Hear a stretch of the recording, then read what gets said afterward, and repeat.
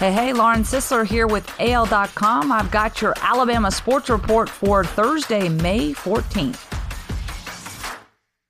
Alabama AD talks masks, USC rumors, digital tickets, and more.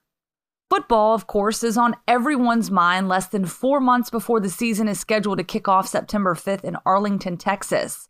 That $6 million game with USC was subject of intense speculation Tuesday amid reports the Trojans wouldn't be participating.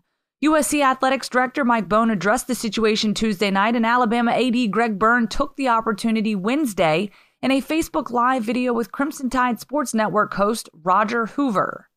I'm not saying fake news or anything like that because I think the media has really got an important job they're trying to do the very best they can.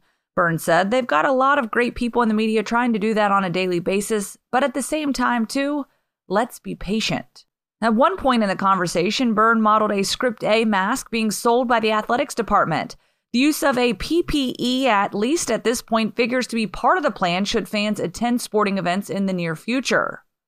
The AD said he's read different studies and medical papers that point to Japan's relative success in limiting coronavirus deaths. What are they doing well? Byrne said. They're wearing masks everywhere they go. Now, a question from the audience dealt with the growing trend of athletics venues adopting digital ticketing as opposed to the physical paper versions. Kansas State, for example, just announced the transition to digital. Byrne worded his answer carefully as to Alabama's potential to make the same jump.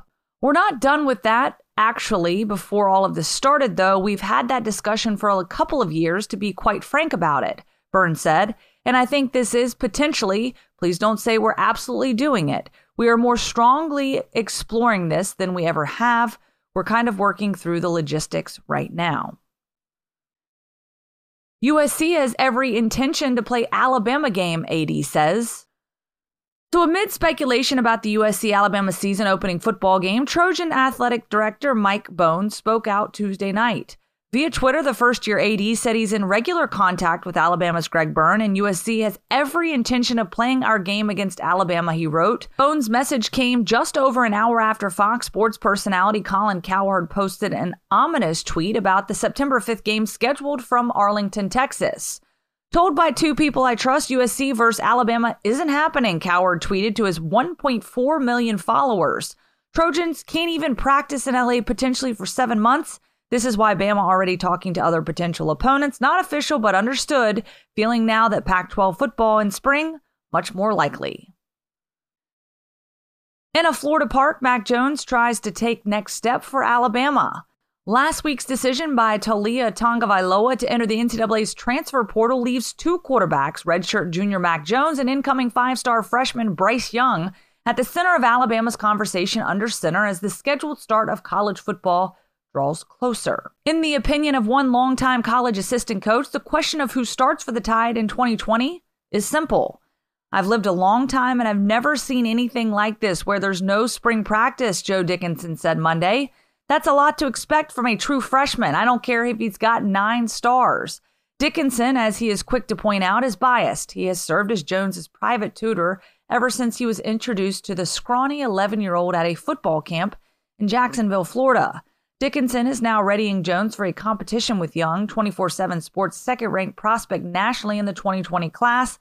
That could begin whenever Alabama opens up its fall camp. Jalen Hurts goes back to Alabama number with Philadelphia Eagles. Philadelphia Eagles quarterback Jalen Hurts will wear the number he wore at Alabama and not the number he wore at Oklahoma on his NFL jersey. The second-round draft choice announced on Wednesday night that he would wear number 2 for the Eagles. Hurts wore number 2 during his 3 seasons at Alabama. He also wore number 2 while playing for Channelview High School in Channelview, Texas. That's a wrap on your Alabama Sports Report. I'm Lauren Sisler. Thanks for listening.